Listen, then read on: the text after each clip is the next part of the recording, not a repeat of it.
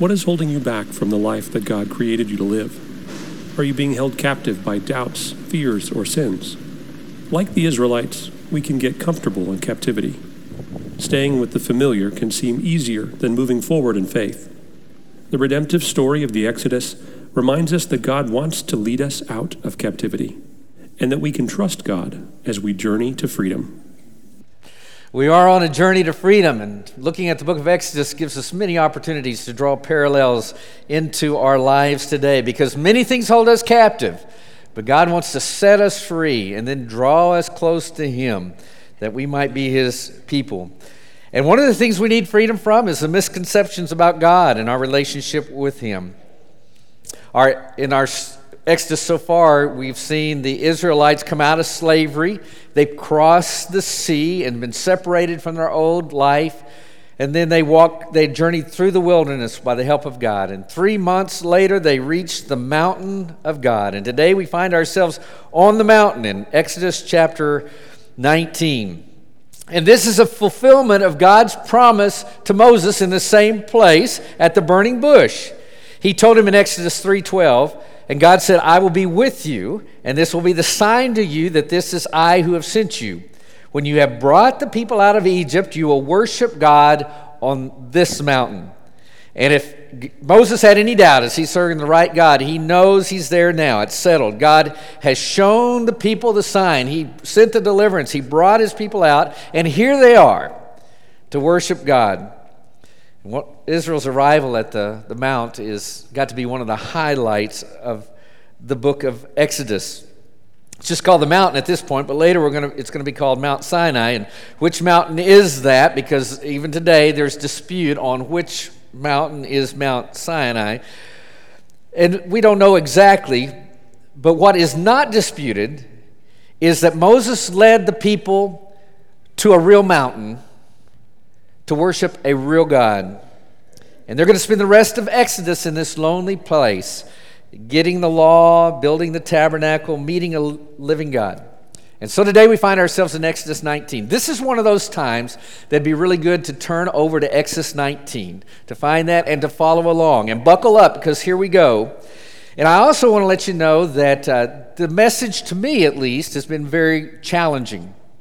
It has pulled me in multiple directions as I considered God, the awesome power of God, a God that is too large, too big, too overwhelming to fit in one little description, one idea. And this has caused me to expand my view. And as you try and see God, this multiple facets of God, where you think of this, and also there's this contrasting thought, it can be very difficult. And the more you look like me, the more challenging it is sometimes for us to hold these multiple views of God. One of the beauties of young people is the way that they can take these two contrasting thoughts and hold them together. But at the same time, all of us, no matter the color of our hair or the mental abilities we have, God is too big to fit into a little box. We cannot fully understand Him. And it is going to be challenging for us as we continue to grow in our knowledge and understanding of Him. And so today we're going to spend a lot of time in the Bible, in the text. I am going to give you some commentary. And you need to make sure you remember there's Kent's commentary and there's the Word of God. And it's okay to talk to me later and let's discuss. I'd love to visit with you more about these thoughts and how we apply them today. But when in doubt, go to God's Word. And let God speak to you today. So here we are on the mountain. Let's go to Exodus 19, verses 1 and 2. On the first day of the 3rd month after the Israelites left Egypt, on that very day they came to the desert of Sinai. After they set out from Rephidim, they entered the desert of Sinai, and Israel camped there in the desert in front of the mountain. Verse 3. Then Moses went up to God, and the Lord called him from the mountain and said, "This is what you are to say to the descendants of Jacob, and what you are to tell the people of Israel." Moses meets first with God, and yes, he went up to God. Yes, it is a mountain, and God is a high and exalted God. Psalm 36:6 says, "Your righteousness is like the highest mountain." I mean, God is righteous, He's holy, He's large. And then it says in the same Psalm, Psalm 36:6, your justice is the great deep. So you have these contrasts of God. He is so much more. We witness the heights and the depths of God. He is both awesome, He's complex, He's not just one. He is both, and not just both, He is so much more. And so Moses goes up, verse 4. Here's the message to the children of Israel. You yourselves have seen what I did to Egypt, and how I carried you on eagle's wings and brought you to myself. Basically, here's the outline of God's speech to the children of Israel. It's about the past, it's about the present, and it's about the future. God reminds the children of Israel of what He had done for them in the past. You've seen what I did in Egypt, how I humiliated Pharaoh and his gods by attacking them with the 10 terrible plagues, how I drowned Pharaoh's army in the sea, and in so doing I brought you out of slavery. You've seen what I did. And then in the wilderness, how I carried you on eagle's wings. I lifted you up. I helped you through that time. You know, the eagle is known as a fierce bird of prey, and it certainly is. It attacks its enemies just like God attacked Israelites' enemies, the Egyptians. But the eagle is also seen as a bird of rescue, and we've seen that many times. For many of us, we might remember reading the Hobbit, and if you liked the book, you might remember how the eagles came and rescued twice, and there at the very end, when they're surrounded by goblins and the fire and the storm, the famous words, "The eagles are coming, the eagles are coming." And Tolkien does a great job of talking about this aspect of eagles, and I think it's a very biblical concept, the rescue. And God has come to their rescue. He lifted them up. He saved them. This imagery is very biblical. In Deuteronomy 32:11, you see the same thing. Like an eagle that stirs up its nest and hovers over its young, that spreads its wings to catch them and carries them aloft. He's talking about what God has done for us. And eaglets are very helpless. I understand that they stay in the nest up to 100 days. And when it's time for them to leave, the eagle doesn't just leave her young and abandon them. Instead, she stirs up the nest. She makes it where they are encouraged to fly. And then she watches them, and if they are in trouble, she comes underneath them and catches them on her wings and carries them to safety. And that's exactly what God has done with the children of Israel. This God who is so powerful that he overcame the gods of Egypt with the plagues, and the one that destroyed their enemies in the waters of the Red Sea, the one that provided manna and direction and light and fire. This is the God who is literally carrying them like an eagle carries her young on our wings.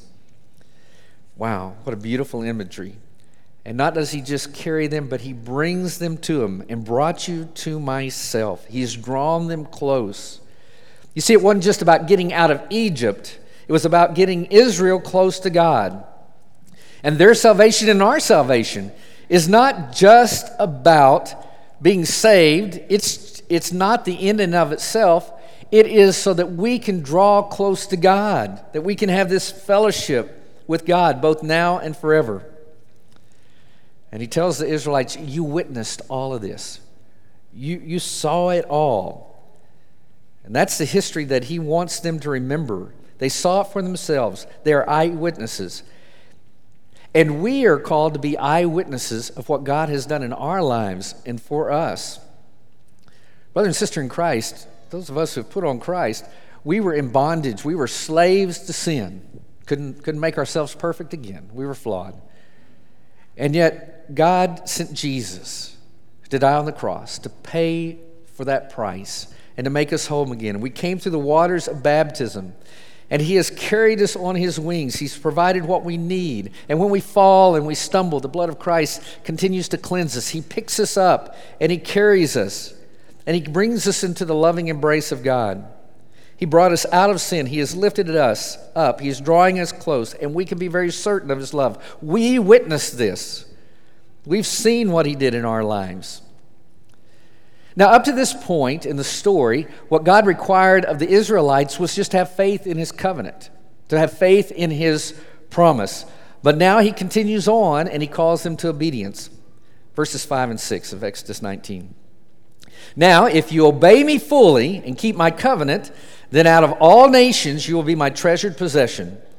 Although the whole earth is mine, you will be for me a kingdom of priests, a holy nation. He's about to reveal to them his will. In next chapter, we'll talk about it, the 10 Commandments. But as we set that up, he's saying, here's what I require of you, and that is full obedience. It's the main thing. If you obey me and fully keep my covenant.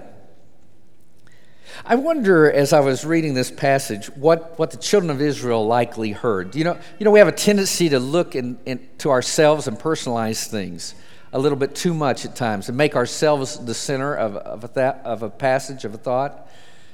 Here's what I think that the children of Israel could have been tempted to hear most loudly. I highlighted it.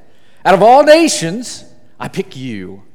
It's all lined up, and I can pick anybody to be on my team. I pick you first to be on that team. And I'm going to make you a kingdom of priests and a holy nation. In other words, I'm going to make it where you can come into my presence. I mean, you're the ones, the chosen ones, that can come close and be nearest to me. That's likely what they heard, and that's true. But let's focus on the whole passage and the premise to that promise he gives to them. Now, if you obey me fully and keep my covenant, then out of all the nations you'll be my treasured possessions. Although the whole earth is mine, you will be for me a kingdom of priests and a holy nation. You see, the focus is not on me, it's on God and who he is and how awesome and unspeakable and undescribable he is. I mean, the God who made the whole earth and everything in it wants me to fully obey and keep his covenant so that I can be a special person to him and have a special purpose. And it wasn't just true for the children of Israel. Yes, it's not just true that they're the only ones that focus a little bit too much on self and not enough on God. But that calling for them is also a calling for us. In the New Testament, 1 Peter 2, 9 through 10, you can't miss how these verses are connected. But you, we're talking about us now, Christians, but you are a chosen people, a royal priesthood, a holy nation, God's special possession, that you may declare the praises of him who called you out of darkness and into his wonderful light. Once you were not a people, but now you are the people of God.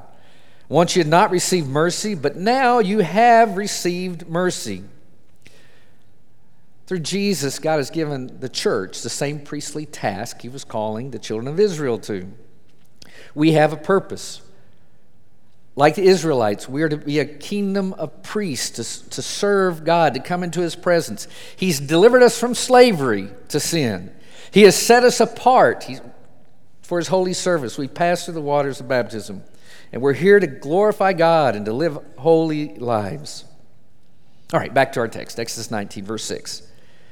So Moses, here's the message. These are the words you are to speak to the Israelites. So Moses went back and summoned the elders of the people and set before them all the words the Lord had commanded him to speak. And the people all responded together, "We will do everything the Lord has said." So Moses brought their answer back to God. Moses comes, he shares the message. And the message is of God's covenant. Will you be my people? And this covenant is much like a marriage covenant, so much so that later on, when the Israelites turned to foreign gods, he calls it committing adultery. And so will you enter into covenant, this relationship with me? And the people say yes. So Moses, the mediator, into the mountain, come and told it. Get the answer, back up to the mountain to give their answer to the Lord. Verse 9, the Lord said to Moses, I'm going to come to you in a dense cloud, so that the people will hear me speaking with you, and all will put their trust in you. Then Moses told the Lord what the people had said. Very clear. God is making Moses his mediator. Verses 10 and 11. And the Lord said to Moses, Go to the people and consecrate them today and tomorrow. Have them wash their clothes and be ready by the third day, because on that day the Lord will come down on Mount Sinai in the sight of all the people. Put limits, in verse 12, for the people around the mountain, and tell them, be careful that you do not approach the mountain or touch the foot of it. Whoever touches the mountain is to be put to death. Verse 13, they are to be stoned or shot with arrows. Not a hand is to be laid on them. Don't touch them. No person or animal shall be permitted to live.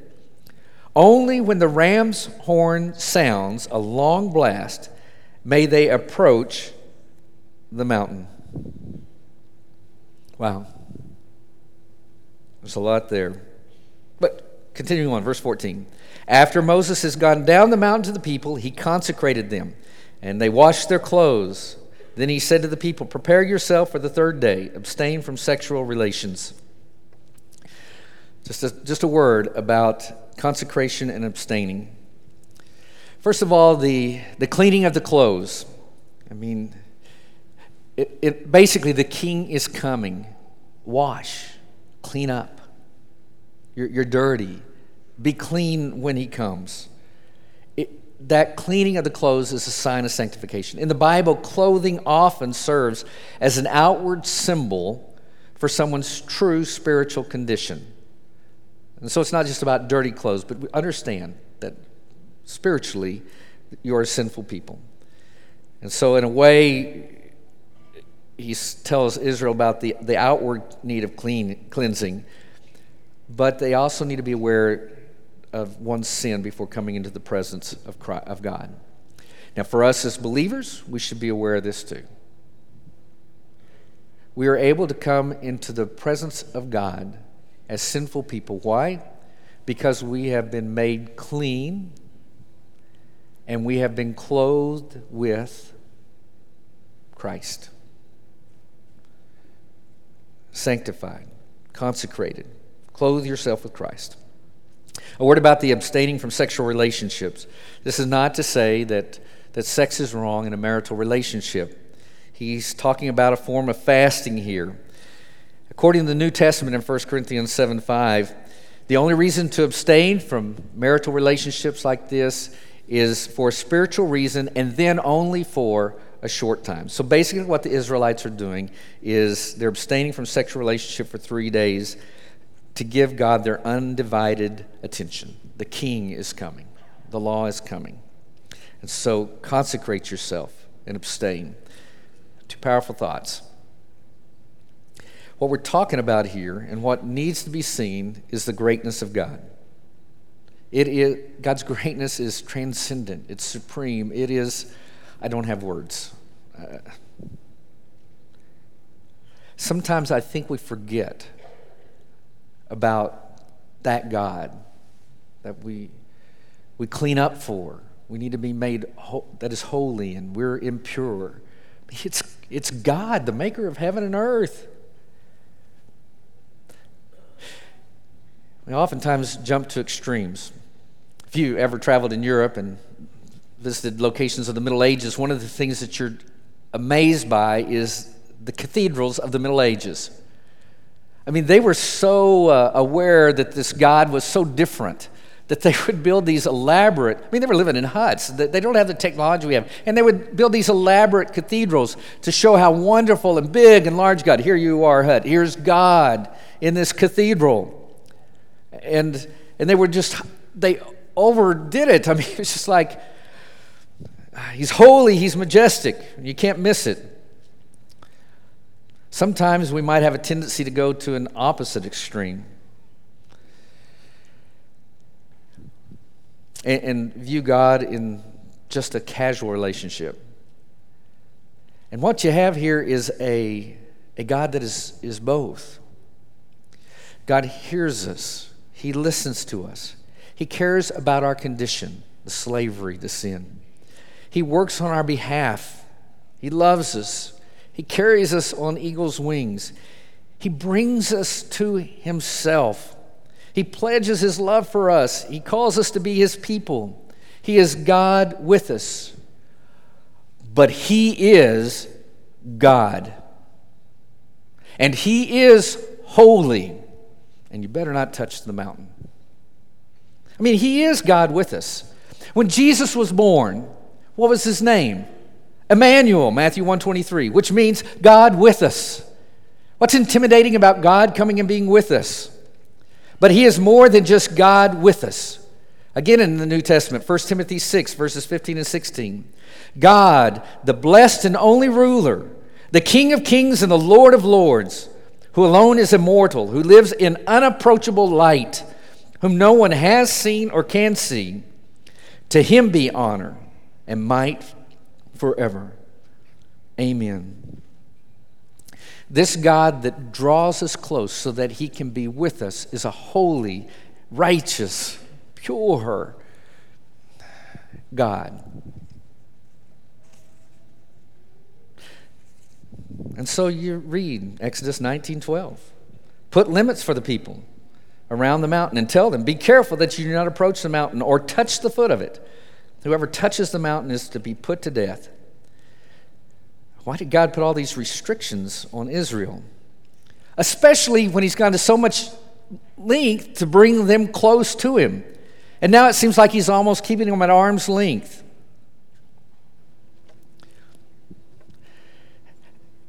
There are just some things that we just can't know about God. Is it good to be curious about God? To want to know God better? Absolutely. But it is wrong to demand to know everything about God, every secret. And if I can't know everything about you, God, then I'm not with you. Why did he keep them from touching the mountain? I think it's pretty obvious. Part of that was for their own safety. God is so perfect and holy that if you were to barge into his presence, it is dangerous. It's so hard to sometimes grasp this, and maybe there's stories in the Old Testament, especially when you think about the holiness of God, that make you stop and pause, and I hope this is one of those. Another might likely be Leviticus 10, 1 through 2, the story of Nadab and Abihu. Aaron's sons, Nadab and Abihu, took their censers, put fire in them, and added incense, and they offered unauthorized fire before the Lord, contrary to his command. So the fire came out from the presence of the Lord and consumed them, and they died before the Lord. This is serious stuff. Or maybe you remember the story of Uzzah who touched the ark in 1 Chronicles 13:10. The Lord's anger burned against Uzzah, and he struck him down because he had put his hand on the ark. So he died there before the Lord. So you have this thought: God is a powerful, holy, all-consuming God. And coming into his presence unprepared can mean sudden death. God says later in Exodus, no one can see me and live. And that's not just for them. There is an application for us today as believers. Hebrews 12, verses 28 through 29. Therefore, since we are receiving a kingdom that cannot be shaken, let us be thankful and so worship God acceptably with reverence and awe, for our God is a consuming fire. God is holy. We come before him with reverence and with awe.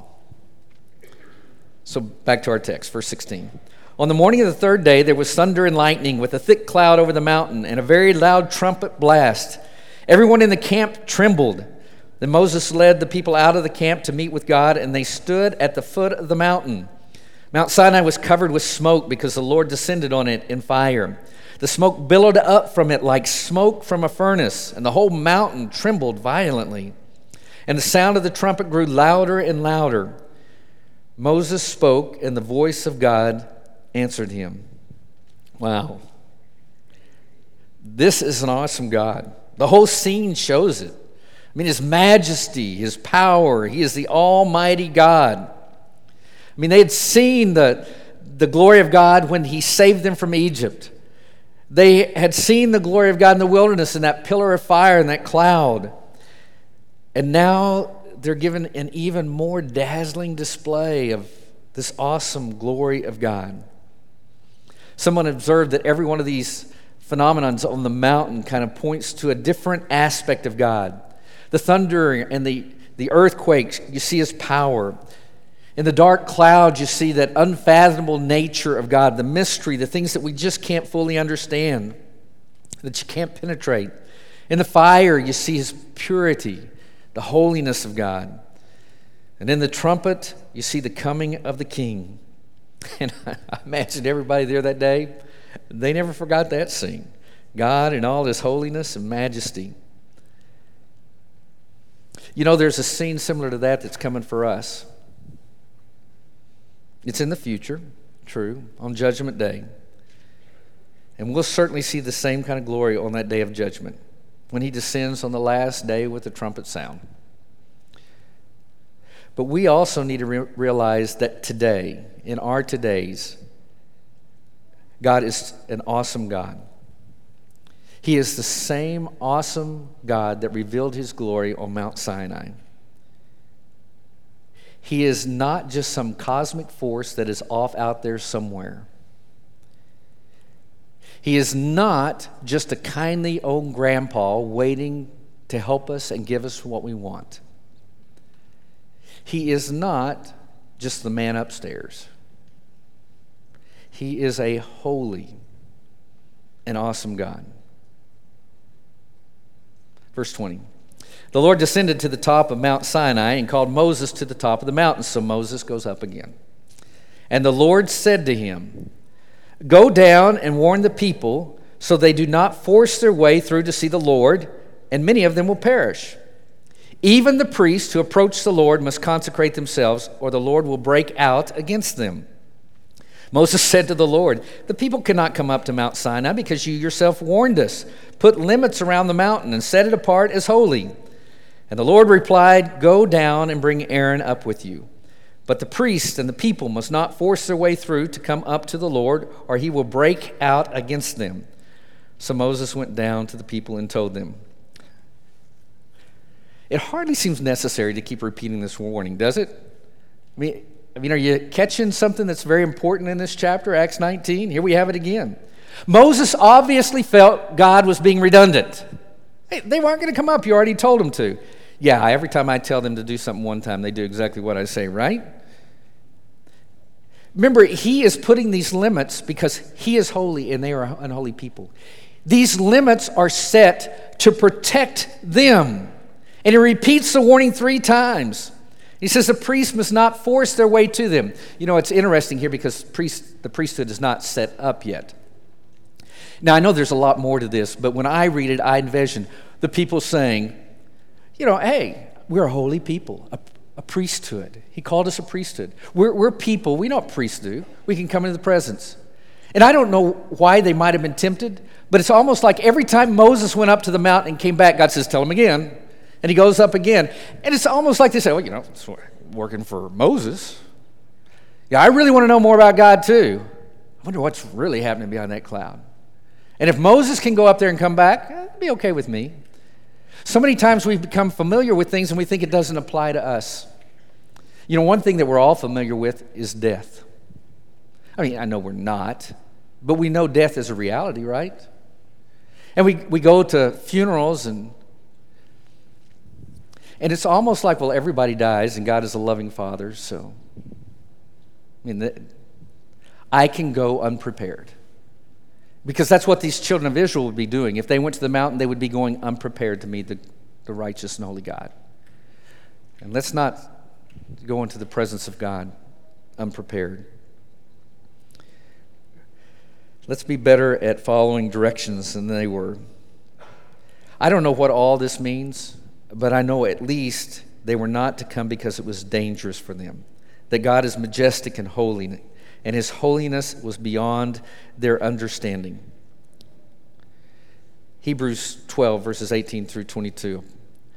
Talk about what the Israelites felt are found at the mountain.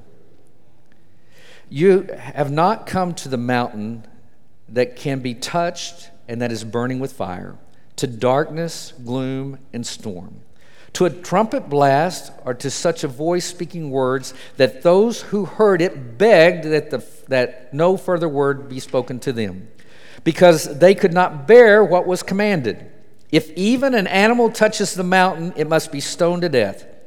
The sight was so terrifying that Moses said, I am trembling with fear. So when the children of Israel came to their mountain, that's what they felt, and that's what they found. As God's children, we come to a different mountain. And Hebrews continues to talk about it and contrast it for us. Verse 22, but you have come to Mount Zion, to the city of the living God, the heavenly Jerusalem. You have come to thousands upon thousands of angels in joyful assembly, to the church of the firstborn, whose names are written in heaven. You have come to God, the judge of all, to the spirits of the righteous made perfect, to Jesus, the mediator of a new covenant, and to the sprinkled blood that speaks a better word than the blood of Abel. Wow, so much there. What a contrast. Startling. You have Mount Sinai and you have Mount Zion. One mountain is stormy and dark, and the other is a city on a hill, bright and shining. One mountain is one filled with fear and danger, and the other is a place of peace and safety. One blazes with fire and is blasted with noise. The other has angels celebrating your presence and your coming. One is a mountain with designated signs to keep away, and one is designed to draw us close.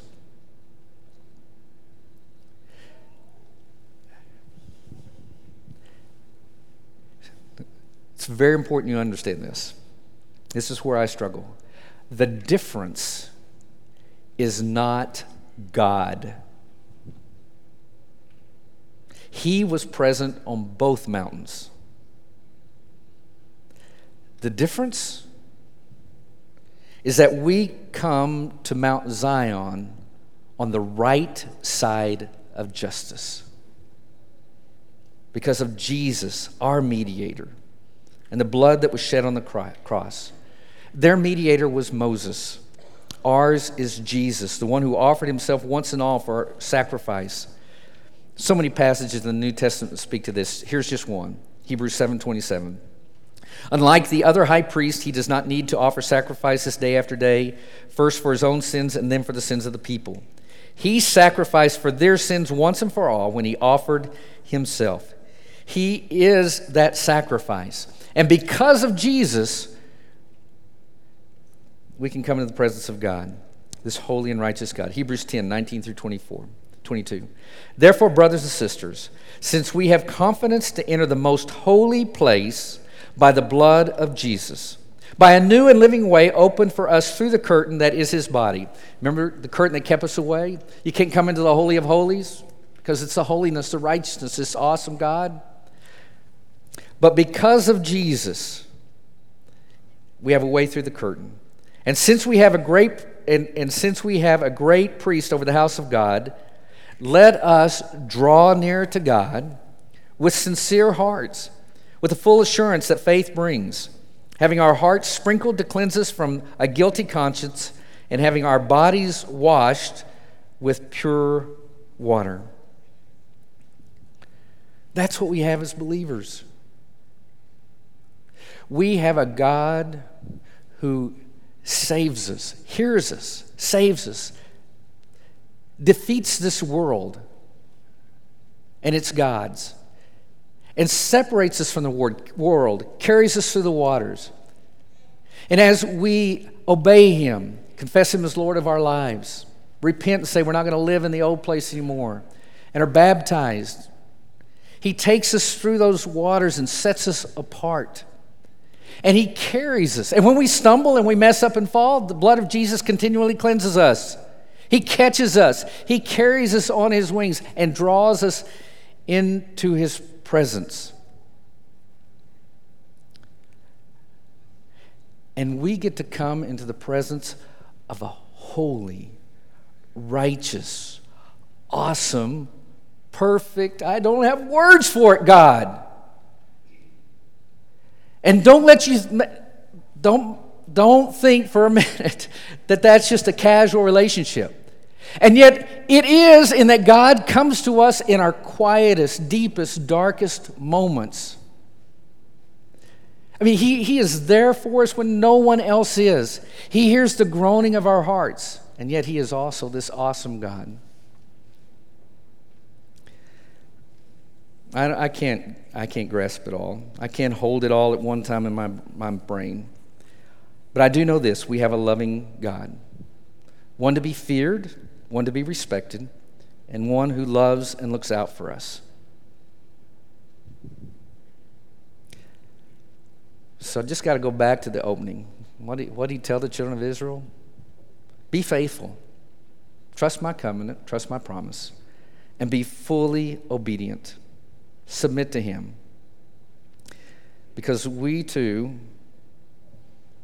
are headed to a mountain. And he's carrying us there. And when we come to our mountain, brothers and sisters, those of us put on Christ, we'll fall to our knees because he is an awesome, perfect, and holy God. And we'll tremble, not with fear, though, but because of Jesus, with utter glory and awe. We are in the presence of an almighty God. I don't know what we'll say, but it might just be, holy, holy, holy is the Lord God Almighty, who was and is and always will be. And we'll be in his presence.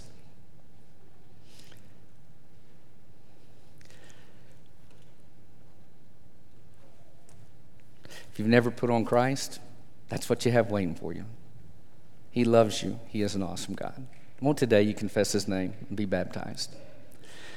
For those of us on a journey, he can catch and carry us. And some of you need to be caught right now. If you need to be restored, we'd love to pray with you. There's going to be some shepherds and their wives praying in the parlor. They would love to meet you there. Feel free to make your way as we sing this song. For many of us, we just need to look inside ourselves. We serve a holy God.